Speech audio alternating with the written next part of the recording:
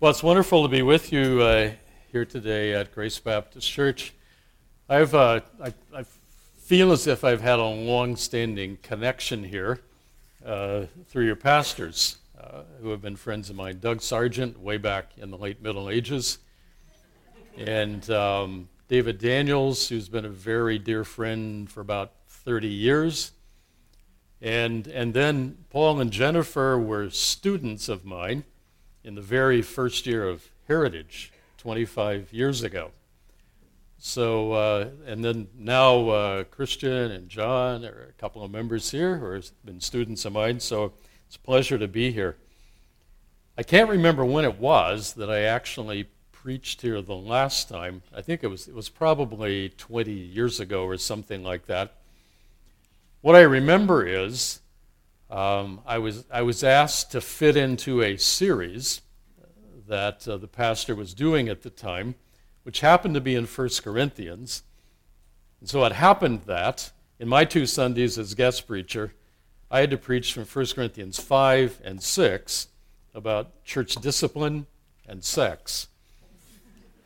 Not the topics I would normally choose if I'm parachuted in as the guest preacher at a church, but I survived it, and apparently the church did too. So it's a pleasure to be back here today. It was 40 years ago that our family immigrated from the USA to Toronto. We moved to Toronto when I became the pastor of Runnymede Baptist Church.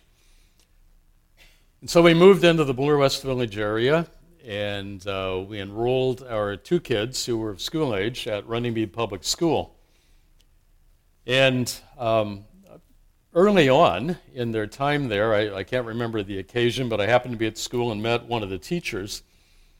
And he first said to me, "You need to know that as a pastor, you have the right to come visit the school anytime you want and visit the classroom. That's part of the Education Act." Then he gave me a print copy of the Education Act, and which I found fascinating. So as I read the Education Act of Ontario, this is 1978, it said in Ontario there are 2 publicly funded school systems, a Roman Catholic separate system, and a Protestant Christian general public system. And I thought, really? The general public system in the Toronto School Board is a Protestant Christian system? Now, functionally, of course, it wasn't that. It was much more diverse. But the Education Act, as it read then, in any case, it's probably changed. As it read then, it was a holdover of what we call Christendom, the time when people talked about Canada as a Christian nation, and there was this mingling in some ways of church and wider society, of church and state. Now, it wasn't the reality on the ground, of course, and it never was in any full sense a Christian nation, although Christian values did shape the nation. But that was then, and this is now. And I'm sure you recognize that things have changed. Now, frankly, we shouldn't be shocked, because the biblical picture of the church is that the church is a distinct society. The church it's called the holy nation in Scripture, among other things. We're called to be a distinct people, different from the wider community around us. Can't make a difference if you aren't willing to be different. Church is called to be different. But if we really do live as a distinct society, if we really are different in some ways, that invites a pushback from the wider world around us. Because we bow the knee to a higher, to an ultimate authority. to the triune God, focused in the lordship of Christ over the church, his people. But if you and I live in distinct ways, different set of values from the wider community around us, that sometimes creates a pushback. It creates an unfriendly attitude on the part of the wider community. And so that can mean a whole lot of things in practice. It may mean you lose friends because of that commitment. It may mean that your family refuses to affirm you and acknowledge you.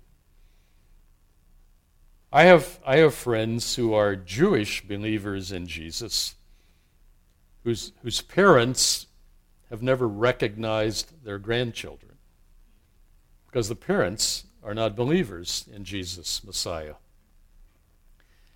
It may mean trouble at work. It may mean you don't get a promotion or a job that you want. It may mean that they snicker about you and make fun of you at work or at school. It can mean all kinds of things at a personal level.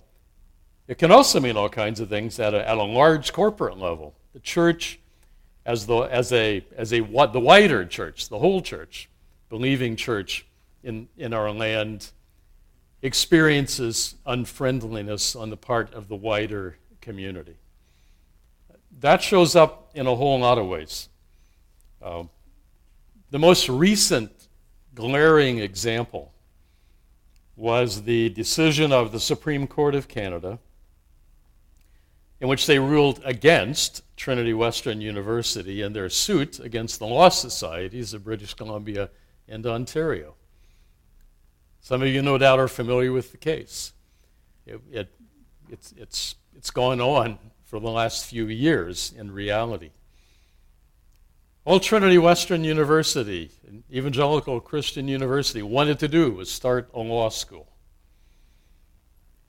And two law societies said, there's no way that we would admit to the bar graduates of a law school at your university because of your community covenant, which, among other things, requires that students refrain from sexual activity outside the boundaries of a heterosexual marriage. So the Supreme Court, in the majority opinion, well, there were really three forms of the majority opinion, which are a bit incoherent, which actually gives me some hope that there could be some change in the future, but the basic majority opinion said, well, yes, this does abridge freedom of religion, but the anti-discrimination rights of the LGBT community trump that. It's more important. And I could multiply examples. So we live in a time when many of us feel disoriented and disconnected and marginalized in a way we didn't in the past. And we feel the tension in a variety of ways, personally and corporately. So we need to think about how we navigate that, how we respond to that, how we respond to the unfriendly community around us. I think for a time like this, first epistle of Peter, near the end of the New Testament, speaks to us with a clarity and an obvious relevance that maybe we didn't feel before. So I'm inviting your attention today to 1 Peter, well, really, in some ways to all 5 chapters, but that would take us too long. So I'm focusing on pieces of chapter 3 and chapter 4 today, where Peter writes, he writes to Christians who are dispersed in the Roman world, who are experiencing various kinds of suffering and persecution and trouble because of their faith. Now, sometimes when we read that in the New Testament, we think martyrs put to death for their faith, and so we feel, well, we're not there, so maybe it doesn't feel as directly relevant for us. But it wasn't that at that point in history. In fact, the situation is like this. In chapter 4, verses 3 and 4, Peter says, "For you've spent enough time in the past doing what pagans choose to do, living in debauchery, lust, drunkenness, orgies, carousing, and detestable idolatry. They are surprised that you do not join them in their reckless, wild living, and they heap abuse on you." So it's not martyrdom. It's criticism, it's mocking, it's being marginalized, ostracized. It's that sort of thing. It's being mocked because of your values. The kind of thing that we experience today. So how do we respond to all that? Well, listen to what Peter wrote in chapter 3, verse 13. "Who is going to harm you if you're eager to do good? But even if you should suffer for what is right, you are blessed. Do not fear their threats. Do not be frightened. But in your hearts revere Christ as Lord. Always be prepared to give an answer to everyone who asks you to give the reason for the hope that you have. But do this with gentleness and respect, keeping a clear conscience, so that those who speak maliciously against your good behavior in Christ may be ashamed of their slander. It is better, if it is God's will, to suffer for doing good than for doing evil." And then over chapter 4, verse 12. "Dear friends, do not be surprised at the fiery ordeal that has come on you to test you, as though something strange were happening to you. But rejoice inasmuch as you participate in the sufferings of Christ, so that you may be overjoyed when his glory is revealed. If you are insulted because of the name of Christ, you are blessed, for the Spirit of glory and of God rests on you. If you suffer, it should not be as a murderer or a thief or any other kind of criminal, or even as a meddler. However, if you suffer as a Christian, do not be ashamed, but praise God that you bear that name. For it is time for judgment to begin with God's household. And if it begins with us, what will the outcome be for those who do not obey the gospel of God? And if it is hard for the righteous to be saved, what will become of the ungodly and the sinner? So then, those who suffer according to God's will should commit themselves to their faithful Creator and continue to do good." Now, there are a lot of things Peter says in the epistle that are crucial on the point that we're talking about. But I want to point to three that show up in this section. First, Peter says, don't assume the worst. Don't assume that everybody out there is after you. Don't assume that if you live as a faithful Christian, everyone around you is going to persecute you. That's the point at 3:13. Now, he makes his point by asking a question. Who's going to harm you if you're eager to do good? If you're eager to live in love for God and others and to do good things to others, who's going to harm you? Sometimes we make a point by asking a question, right? So if I say, who's going to keep you on the bench if you're the best player on the team? Or who's going to fail you in the course if you do all the work and do it properly? The question invites the answer, well, surely nobody under ordinary circumstances. And that's Peter's point here. If we really live in a way that loves others, who's going to harm you? Now, he goes on to say, but even if you should suffer for what is right, he recognizes that sometimes, sinners act irrationally. And sometimes people will persecute you even though you have no desire other than to do good to them. It can happen. He recognizes it can happen. But he effectively is saying to the believers, don't assume that it's going to happen. Don't assume it. Now, some of you I know are thinking back to other passages. You're thinking back to Matthew 5, the Beatitudes, where Jesus says, blessed are you when everybody persecutes you and slanders you on account of me. That's the way it was with the prophets. In other words, expect trouble. Yes, he said that. But a few verses later, He says, "Let your light shine before the others around you, so that they may see your good deeds and praise your Father in heaven." In other words, within the space of a few sentences, Jesus says, yes, sometimes people will, in their own sinful, strange way, persecute you for being my followers, but not everybody will. In fact, God will use your lifestyle of good deeds to draw some people to himself. In other words, yes, there is an LGBTQ plus something lobby with an agenda. It's very intense, and they're active, and public values have changed, and it's more difficult than it used to be to live as a faithful Christian in our context. But that doesn't mean that the gay people who live next door are out to persecute you because you admit awkwardly, we disagree on that. In fact, it's really surprising sometimes what happens when we actually relate to people in a natural way without assuming they're after us. My first pastorate was in Bloomington, Indiana, back in the 1970s. For a whole lot of reasons, Bloomington had become a kind of center of what was then called the gay liberation movement.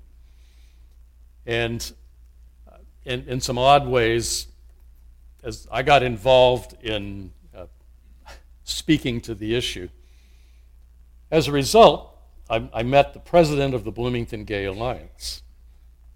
And we had some conversations. And one day, he said to me, would you be willing to lead a Bible study for people in the Alliance? And I said, isn't it clear that on principle, given my understanding of Scripture, what I believe is God's revealed will, I can't affirm a gay lifestyle? So I'm a little surprised you would ask. And he said, I understand. He said, we differ on that. But he said, we have a lot of people in the Alliance from evangelical backgrounds, and I think this would be good for them. And I thought, wow, I can hardly wait to talk to the elders at the church about this.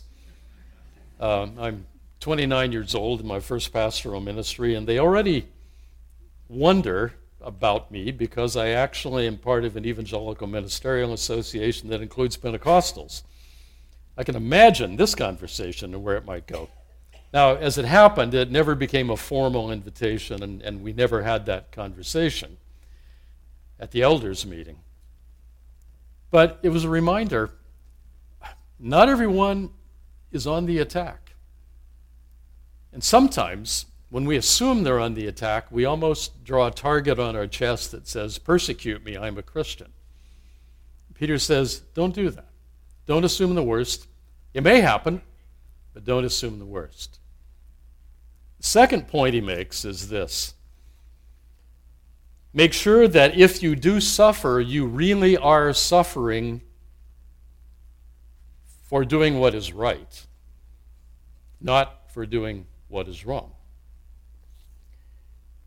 Now, he makes this point back in chapter 2, actually, verses 19 and 20, when he's addressing Christian slaves, and says to them, make sure that if your master punishes you, it's actually not for doing what's wrong. There's nothing virtuous about suffering for doing wrong. And then here, in chapter 3, 16 and 17, he makes the point that if they're going to slander you, make sure it's because of your good behavior in Christ. Verse 17, it's better, if it's God's will, to suffer for doing good than for doing evil.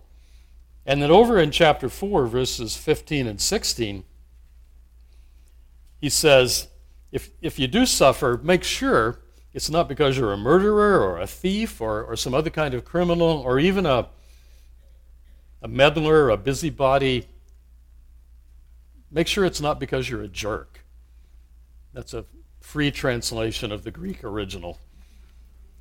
But his point is, make sure that if they push back against you, it's because you're a faithful follower of Christ, not because, in fact, you're a jerk.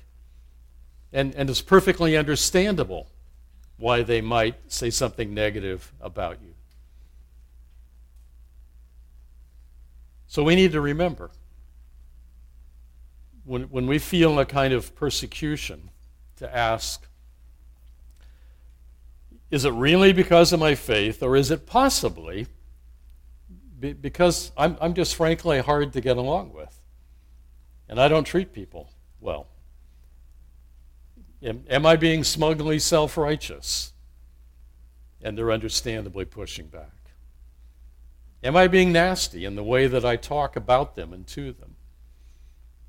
Does that really happen among professedly God-fearing followers of Jesus? Well, yes, it does. How many of you have heard of Westboro Baptist Church in Topeka, Kansas? Okay, that's two of us. It's really well known, unfortunately. It's not a very large church. It's mostly an extended family, founded by Pastor Fred Phelps.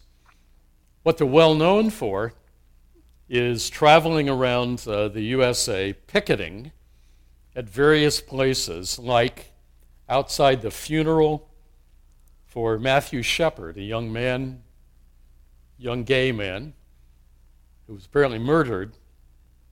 And so they stood outside the church, I think it was, where the funeral was held, picketing with signs that said things like, "God hates fags." In fact, if you want to check out Westboro Baptist Church, the website address is godhatesfags.com. I just rechecked it yesterday. It's for real. Now, they are ridiculed and mocked in the public media. They would say it's because they're serious Christians. They are serious Christians. And they're right to say that God does not approve of homosexual relationships. But they're really experiencing pushback because they're speaking in a harsh, unloving, nasty way in public. They would say it's because of their righteousness. A lot of us would say, well, that's a half-truth at best. I remember another one I experienced personally. This goes back to 1977, the last year that we lived in Indiana, and I was a pastor there. And I learned it doesn't always pay to have friends in high places.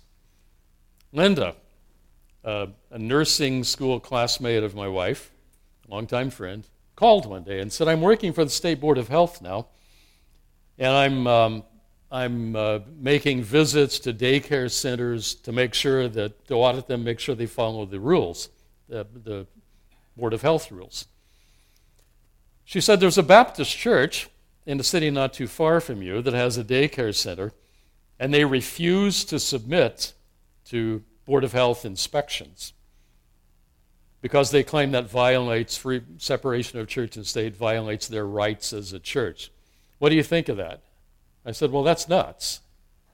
I mean, Board of Health regulations that protect the health of children, it's perfectly sensible and realistic thing, and Bible calls the church to obey the governing authorities whenever possible. That's crazy."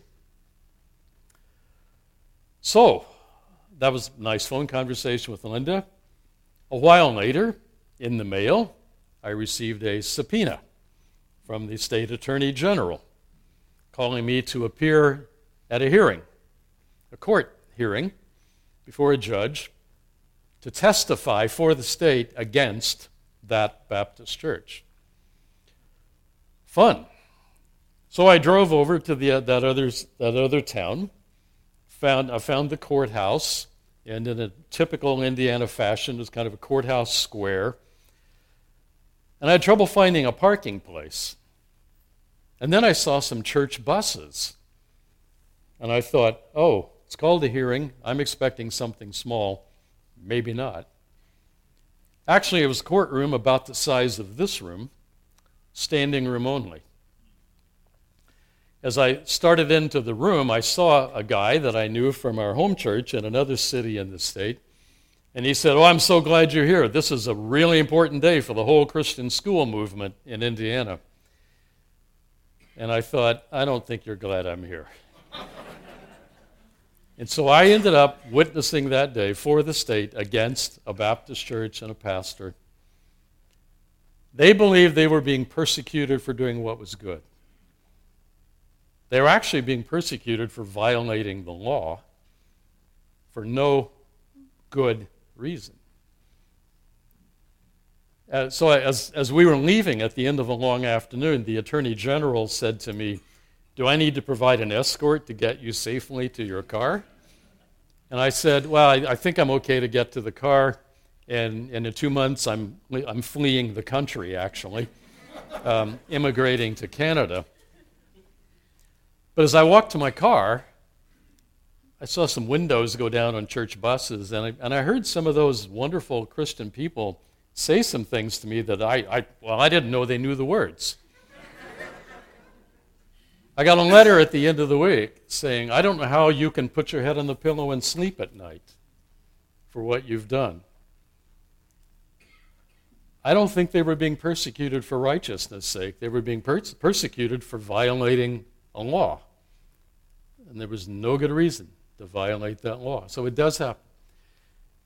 So Peter says, as you relate to that wider world, don't assume the worst. I mean, it may not be as bad as you fear. And make sure that if you do suffer, it's really because of doing what's right. And then the third thing, if you do suffer, respond gently. Really? Yeah, really. Chapter 3, 14 to 16, when he describes how you respond if indeed you do suffer for what is right, he says at the end of verse 15, you do it with gentleness and respect. Or, if we go back to chapter 3, verse 9, he says, do not repay evil with evil or insult with insult. On the contrary, repay evil with blessing, because to this you were called so that you may inherit a blessing. And the point he's making there is, follow the example of Christ. In fact, he uses that the language back in chapter 2. We've been called to follow in his steps. And so, if that wider community pushes back and is very unfriendly, Peter says the way to respond is not in kind. The way to respond is with gentleness and respect. And so you're sitting there wanting to ask Peter, why would I respond gently and respectfully to people who have made themselves your enemies, Lord? Why? And Peter would say, I'm glad you asked. There are several reasons. One is a fundamental truth going right back to Genesis 1, that all human beings are made in God's image, and therefore of great value, and to be treated as valuable. Another reason, Peter would say, as I've already written it in chapter 2, we're called to follow in the steps of Christ, who did not pay back evil for evil. And I think Peter would also say, you should read what my brother Paul wrote when he wrote to Titus in chapter 3. Paul had left Titus in Crete, which was notoriously pagan, and so his instructions to him at chapter 3 are these. Remind the people to be subject to rulers and authorities, to be obedient, to be ready to do whatever is good, to slander no one, to be peaceable and considerate, and always to be gentle toward everyone. Why?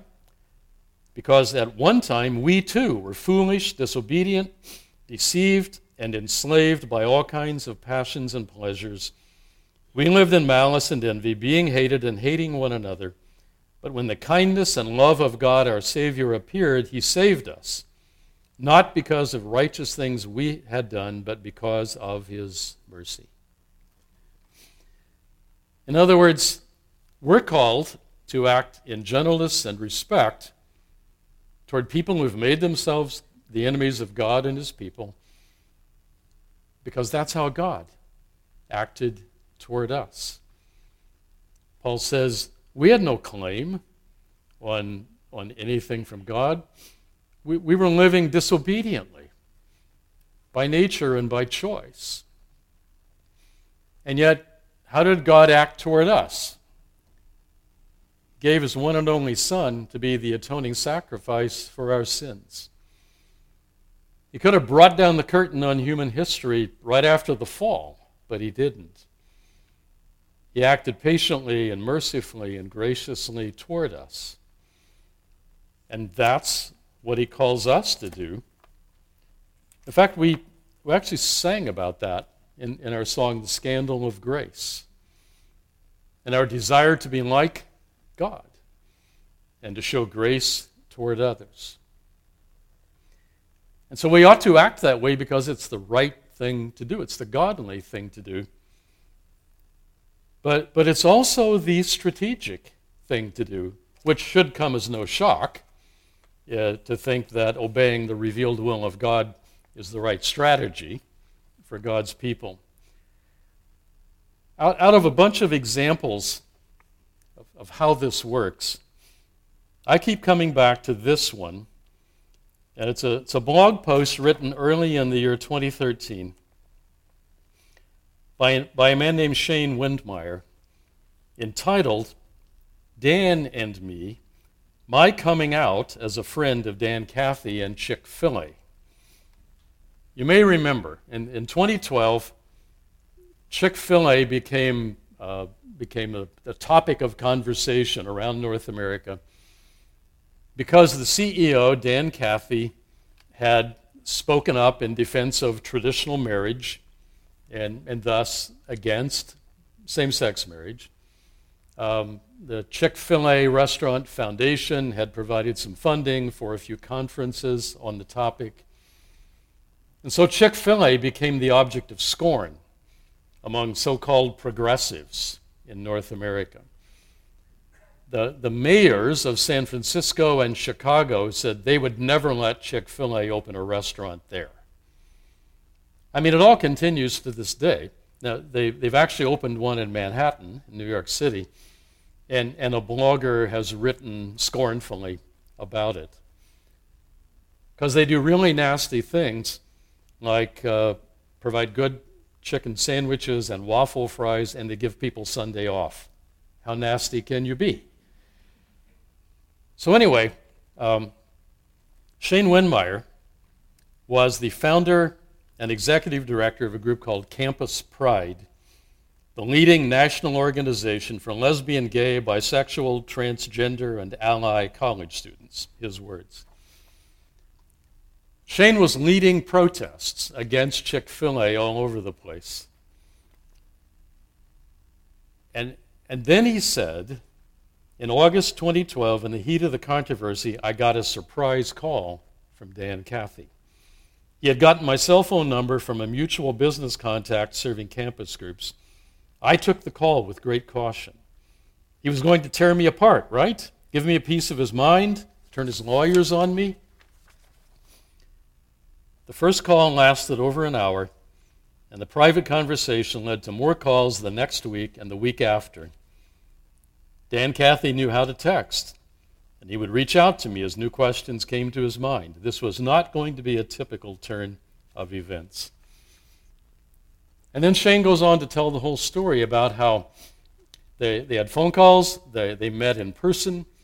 Dan Cathy treated him with respect, still rejecting the idea of same-sex marriage, and yet treated him with respect. And ultimately, Shane says, on New Year's Eve, I found myself sitting with Dan Cathy and his family at the Chick-fil-A Bowl, one of the major American college football bowl games sponsored by the Chick-fil-A company.